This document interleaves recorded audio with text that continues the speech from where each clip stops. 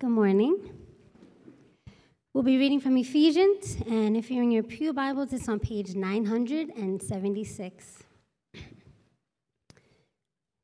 Starting in verse 11.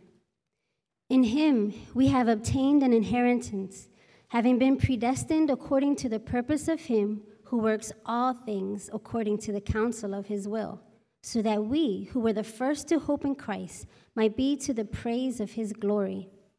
In him you also, when you heard the word of truth, the gospel of your salvation, and believed in him, were sealed with the promised Holy Spirit, who is the guarantee of our inheritance until we acquire possession of it, to the praise of his glory.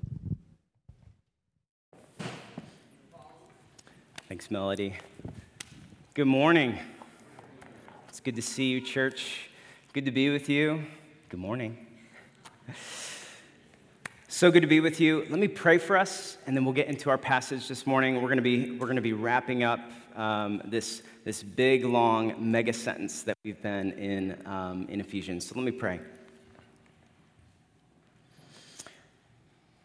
Father, if you don't meet with us, then all of this is in vain. So Spirit of God, would you meet with us? Would you use the Word of God to show us the beauty of the Son of God, our hope and our treasure? Jesus, be big now and be glorified, we pray. Amen. Kathleen Nelson Colley was the poorest millionaire the little town of Delray Beach, Florida, had ever known. If you had lived in Delray Beach in the 70s, you would have known who Kathleen was. You just would have known her by a different name, Garbage Mary. You heard me right. Garbage Mary, I kid you not. That was her name around town, and you could probably guess why. You see, she had this really strange and dirty habit of rifling and rummaging through other people's garbage. Her tiny car was filled with garbage, so was her tiny little apartment.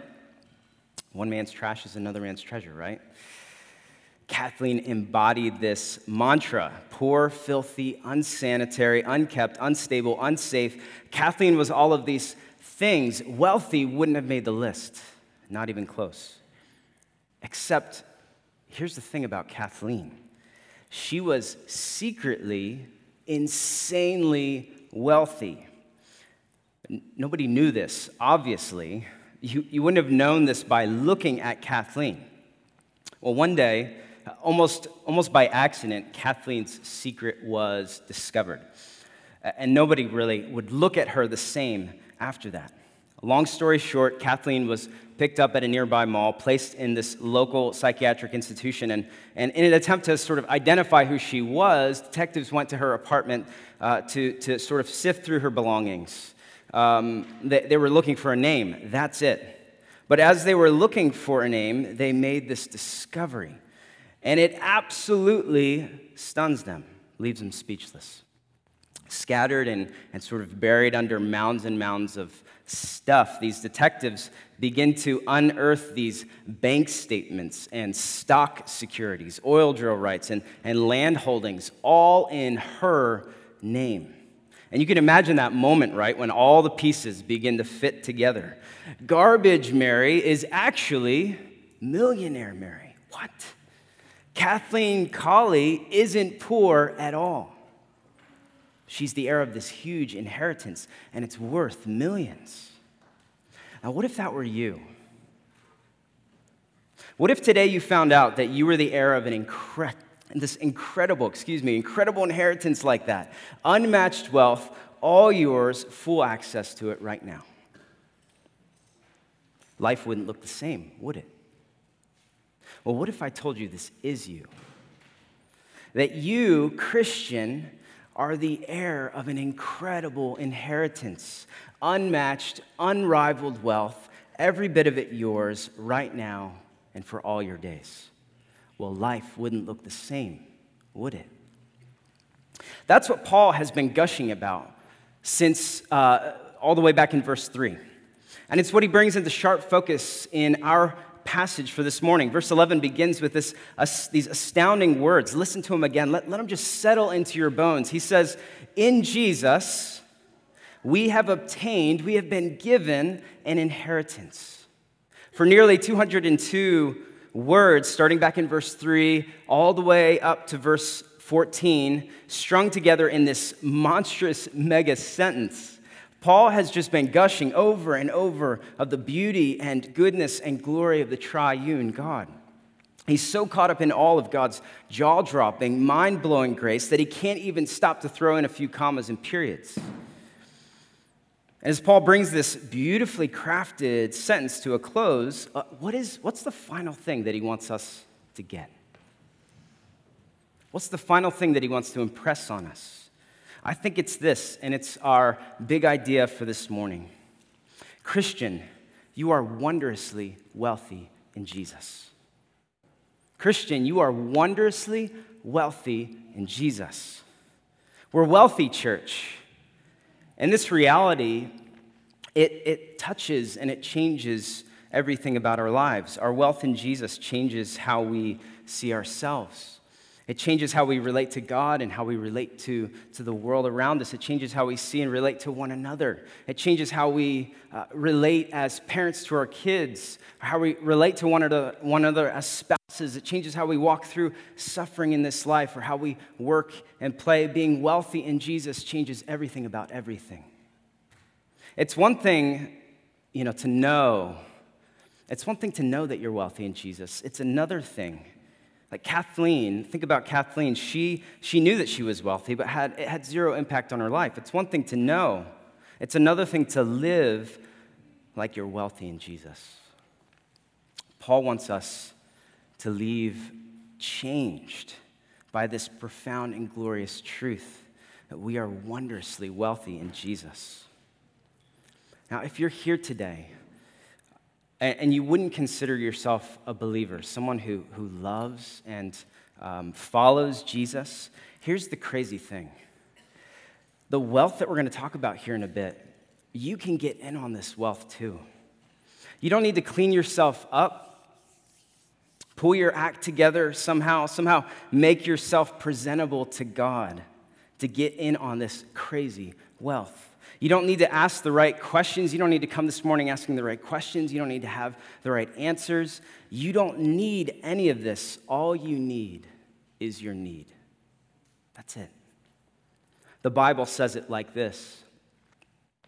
Come, everyone who thirsts. Come to the waters. He who has no money, come, buy and eat. All you need is your need. Come empty-handed, leave wealthy. That's what you get when you get Jesus. Get this, you could leave this morning wealthier than when you came. I'm not talking about your bank account. I'm not promising your bank account is going to change. It's a better kind of wealth. You can leave here, you could go home more satisfied than you've ever been in your entire life. Do you want this? Do you want to leave this place wealthier than when you came, more satisfied than you've ever been in your entire life? I want this for you. And if you want this for you, let me encourage you to keep listening. Keep listening. We're gonna talk more about how you can get in on this wealth too. All right, so Paul wants us to see that we're wondrously wealthy in Jesus. And to get at what Paul means here, we're going to be asking 4 questions this morning. They're up on the screen.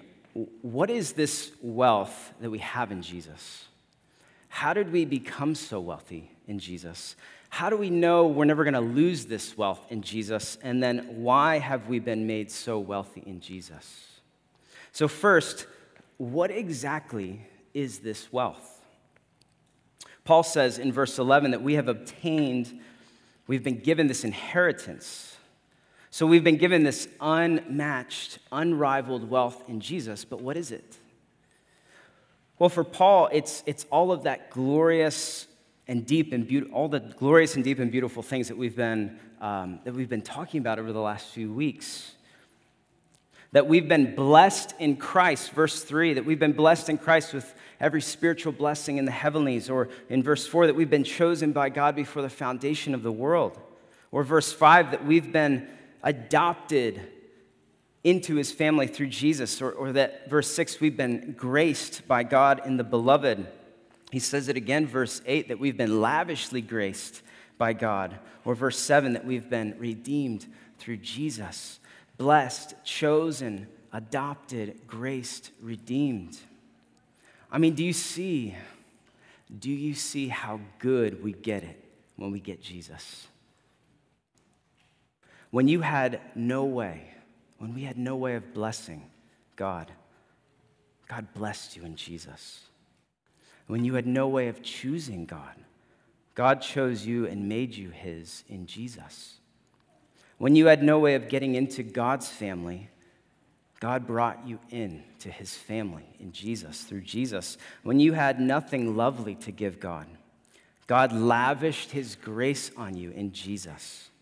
When you had no way of rescuing yourself from sin and death, God rescued you through Jesus. We get it so good when we get Jesus. Amen? I love this man. Do you love this man?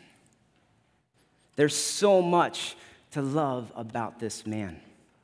When you get Jesus, when you got Jesus, you got wealthy, unmatched, unrivaled wealth, every bit of it ours.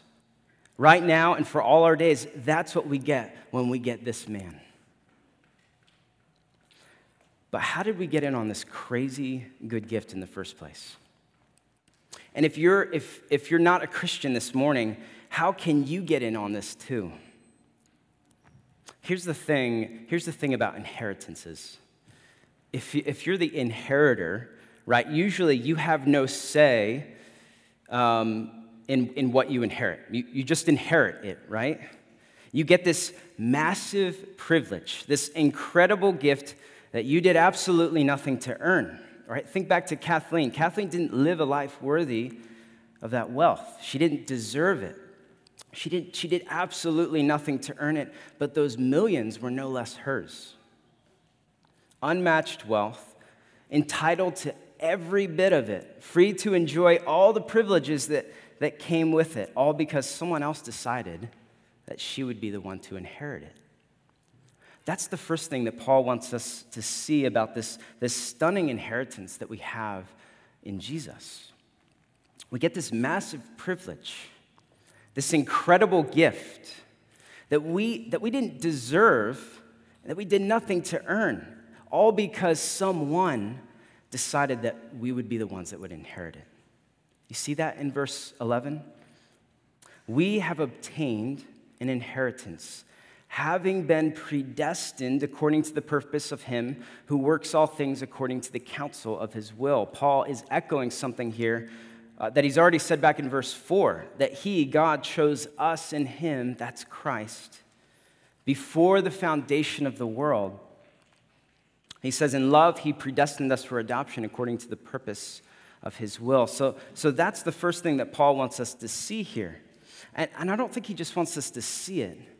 I think he wants us to feel it, to be moved by this, to be in awe of the giver of this incredible gift. Here's the wild good news of the gospel. You and I need to preach this. We need to hear this from ourselves and one another. We need to preach this to ourselves every day. You see, we wanted nothing to do with God, but God set his love on us and made us wealthy in Jesus anyway. We had nothing to give God, but God lavished his grace on us and he made us wealthy in Jesus anyway. We were orphans, but God reached out and he brought us into his family. He gave us a seat at his table, and he made us wealthy in Jesus anyway. We were enemies of God, but God redeemed us, and he called us friends. He calls you friend, and he made you wealthy in Jesus anyway. That is the incredibly humbling good news of the gospel. We get it so good when we get Jesus, don't we? Listen, Christian, you are wealthy in Jesus. You are wealthy in Jesus. And you didn't deserve this massive privilege, this incredible gift. You didn't earn it. You couldn't have earned it even if you tried. you're wealthy in Jesus because God said before the beginning of time, I'm going to make that one wealthy. That one's going to get my entire inheritance, every bit of it, yours. It's hard to wrap our heads around something like that. But I hope your heart is stirred by this. Well, there's another thing that Paul wants us to see. He clearly wants us to see that we get in on this wealth by doing something too. I want to be clear here that our salvation begins with God. By the way, Christianity is the only religion that makes this claim. Every other religion, every other philosophy out there in this world, it says that it begins with what you need to do for God. But Christianity begins with what has been done for you by God. So our salvation begins with God and what He has done for us, but salvation isn't ours unless we respond to God and His grace. Paul says that we became wealthy in Jesus when, verse 13, look with me at verse 13.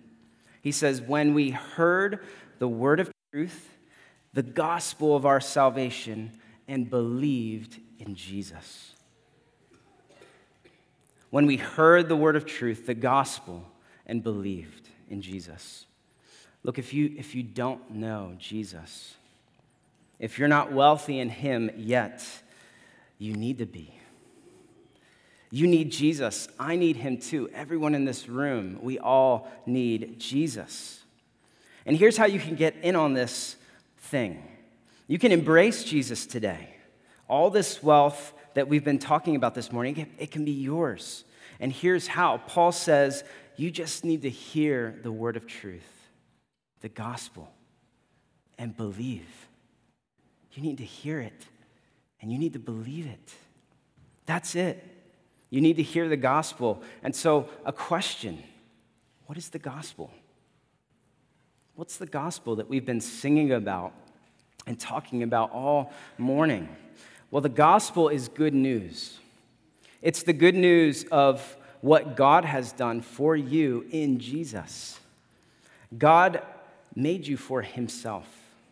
He made you so that you would enjoy Him in all of life, in the ordinary stuff of life, and for all of your days.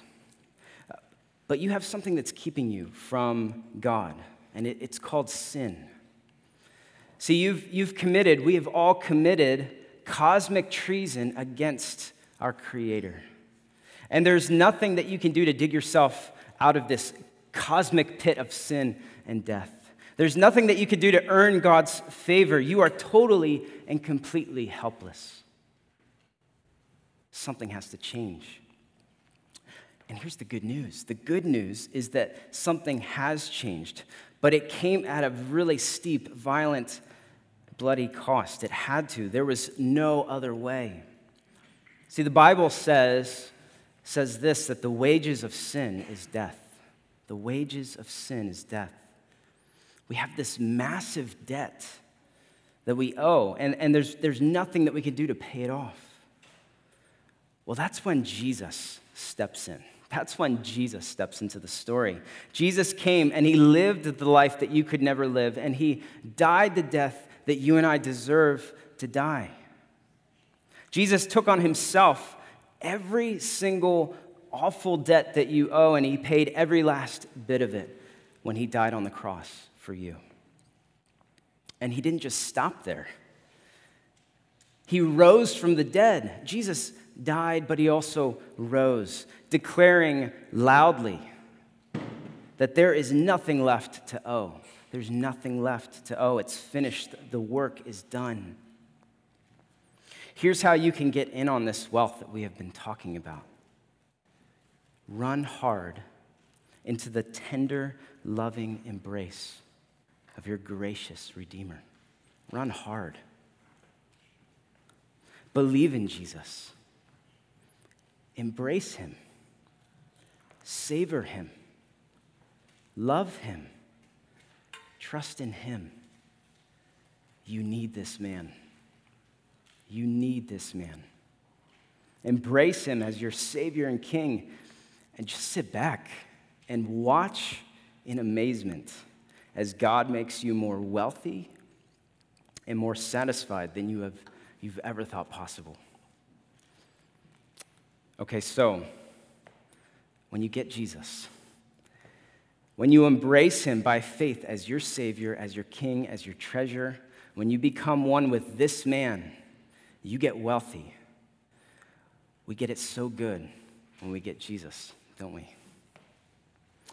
But, and this is our third question that we need to ask Paul, how do we know, how do you know, like really know that we're never going to lose our wealth in Jesus? How do we know this? Last week, I did a quick Google search. Typed in 3 little words: wills, like last wills and testaments, wills gone bad. Maybe when you go home, type those in. Some really crazy stuff comes up. People do some really crazy, messed up things when it comes to their inheritances. I was reading of one wealthy mom who disinherited her own daughter, wrote her out of the will. One day she was in, the next day she's out. Rather than leaving her millions to her own flesh and blood, she leaves every last cent to, wait for it, her dogs. Her dogs. I know some of us are dog lovers in here, but I hope you would never leave your inheritance, if you have an inheritance, to your dogs and not your children. Maybe we think, there must have been a good reason for it. Nope. She just didn't like the guy that her daughter ended up marrying. That's it. Crazy, right? We live in a world where parents write their own kids out of their wills. Is God like this? I mean, will God ever write you out of his will? Sometimes we live like we believe this is true, but we really shouldn't. Paul wants us to know and believe with unswerving confidence that we will never lose our wealth in Jesus. Not ever. Once wealthy in Jesus, always wealthy in Jesus. Once wealthy in Jesus, always wealthy in Jesus. And there's two reasons that Paul gives us for why this is true. Just let these settle into your heart and just sturdy up your faith. The first reason is this: God gave you his Spirit. Do you see that there in verses 13 and 14? Paul says, in him you were sealed with the promised Holy Spirit, who is the guarantee of your inheritance. How can you be sure that you will never lose your wealth in Jesus? Or maybe we could ask the question like this: why will you wake up tomorrow a Christian? Why will you wake up tomorrow a Christian?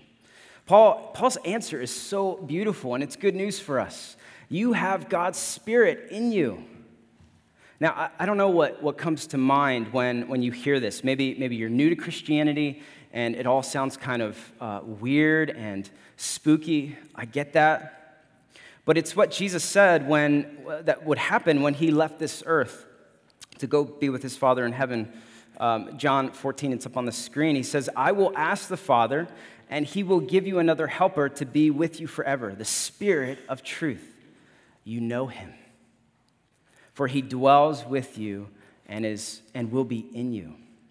You know him, Jesus says. He dwells with you. He's in you forever. And as one author puts it, the Holy Spirit can never be served an eviction notice. Not ever. You have the Spirit, Christian. This is one of God's greatest gifts to you. He's the reason why any of us will wake up a Christian tomorrow. Why? Because God's Spirit acts as two things for us. He's our seal and he's our guarantee. Let's just look at those real quick. Paul says the Spirit is our seal. Do you see that there in verse 13? He says, you were sealed with the promised Holy Spirit. That word seal, it's really jam-packed with meaning. We don't have time to unpack it all, but the point here is that God wants us to feel safe and secure in his love and in his power. The Spirit is also, Paul says, our guarantee. Look with me at verse 14. You were sealed with the promised Holy Spirit, who is the guarantee of your inheritance. The Spirit is like the engagement ring that I gave my wife, Kate, all those years ago. It was a promise, a foretaste. A better thing is coming, right? Because we have the Spirit in us, we get a taste of what's coming now. But we don't get to enjoy everything that we have in Jesus to the fullest yet. The better thing is coming. A day when we're going to enjoy our wealth in Jesus to the max, to the fullest. The Spirit is our guarantee that that day is coming. So you can know, you can really know with unswerving confidence that you're never going to lose your wealth in Jesus because God gave you His Spirit. But there is another reason that Paul gives us, and we see it there at the end of verse 14. The NIV, I think, captures it really well, and so I put it up on the screen for us, starting in verse 13. When you believed, you were marked in Him with a seal, the promised Holy Spirit, who is a deposit guaranteeing our inheritance until the redemption of those, listen to this, who are God's possession. God's possession. My wife, Kate, is an unashamed chapstickaholic. Chapstickaholic. She loves chapstick. She's addicted to the stuff. She will go nowhere without a stick of strawberry, that's her all-time favorite, or runner-up, cherry, chapstick in her purse. For as long as our girls have, we have two girls, Ava, Jane, for as long as they can say words, they've called Kate's chapstick Mama's Lip Lip. We're never going to change that one. Mama's Lip Lip. Mama's Lip Lip is a prized possession in our house. They feel wealthy when they get to wear Mama's Lip Lip and carry it around the house with them. The Bible has the audacity to say, here's God, right? He owns everything, all the stars, all the planets, all the galaxies, all the worlds, and all the things in them, and then He's got all of that, but when He looks at you, He says, that's my inheritance. This is my best thing. My most prized, most treasured possession. When He looks at you, He feels wealthy, Christian. You're more valuable to Him than all the stars, all the planets, all the galaxies, everything that He owns put together. You are more valuable to God than that. Mama's Lip Lip is a prized possession to my girls. And so when they get their hands on Mama's Lip Lip, they keep it safe. They protect it from the destructive prying fingers of their little brother. That's how God is with you and me. There's nothing that the God of the universe didn't do or would do to protect you and rescue you, His most treasured possession. That's how God is with you and me. There's nothing that the God of the universe didn't do or wouldn't do to protect us. And if you need proof of this, just look to the cross. Tim Keller says it best. There's nothing the God of the universe didn't do or would do to protect you and rescue you, because it was at the cross where the Father and the Son were willing to lose each other for you. It was at the cross where the Father and the Son were willing to lose each other for you. When God sees you, He smiles, and He sees Himself as wealthy. He feels wealthy. Let that settle in and take root in your soul. You don't need to live for the approval and acceptance of others. You're already God's greatest possession. You don't need to live your life scrounging for compliments and flattery. You're already God's greatest possession. It doesn't have to be crushing and devastating when others don't notice or recognize you. You're already God's greatest possession. And you don't ever have to wonder if you're less than to God. if somehow you're going to screw up for the last time and lose out on your wealth in Jesus, you are God's greatest possession. He'll never want or do anything but the best for you. And this is all true because of how Paul answers our last question for this morning. Why has God made us so wealthy in Jesus? Why has he given us all of these good things in his Son? Here's why. He says it twice, once at the end of verse 12 and then at the end of verse 14. To the praise of his glory. To the praise of his glory. God ultimately did everything he did to save you and to make you wealthy in Jesus so that he would get more praise. That's what Paul's saying here. Now, I know that might sound selfish, maybe unloving, but it's not. Whenever God does something for his own glory, it's always the best thing for us. Whenever God does something for his own glory, it's always the best thing for us. John Piper helps us to see why God's pursuit of God's praise is the most loving thing that God could do for us. He says, you were made wealthy in Jesus for the praise of his glory. God's action in making us wealthy in Jesus is radically God-centered and God-exalting. I know that many hear this and think it is not loving. How can God's seeking to exalt himself be loving? The answer is that the glory of God is what we were made to see and enjoy for all eternity.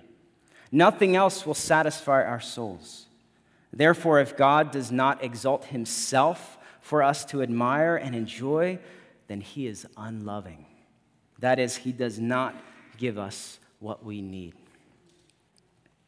You and I were made to see and savor the blazing glory of God forever.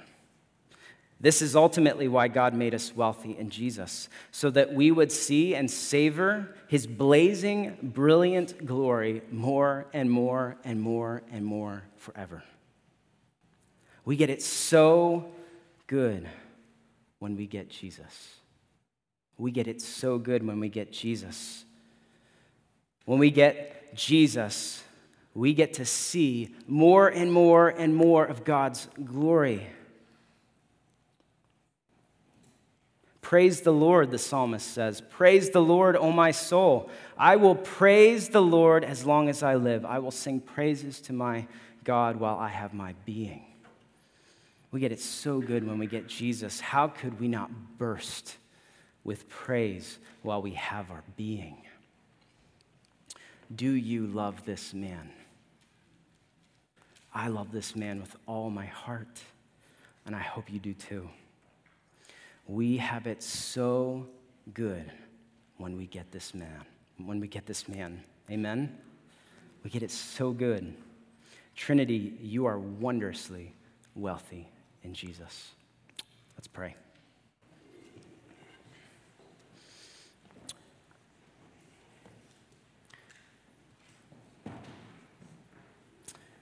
Father, what more can we do than to praise you for this incredible gift that you have given us in your Son? This incredible gift. While we had no way of blessing you, you blessed us in your Son, Jesus. While we had no way of choosing you, you chose us and you made us yours in your Son, Jesus. When we had no way of getting into your family, you brought us into your family and you call us sons and daughters. When we had nothing lovely or good to give you, you lavished your grace on us.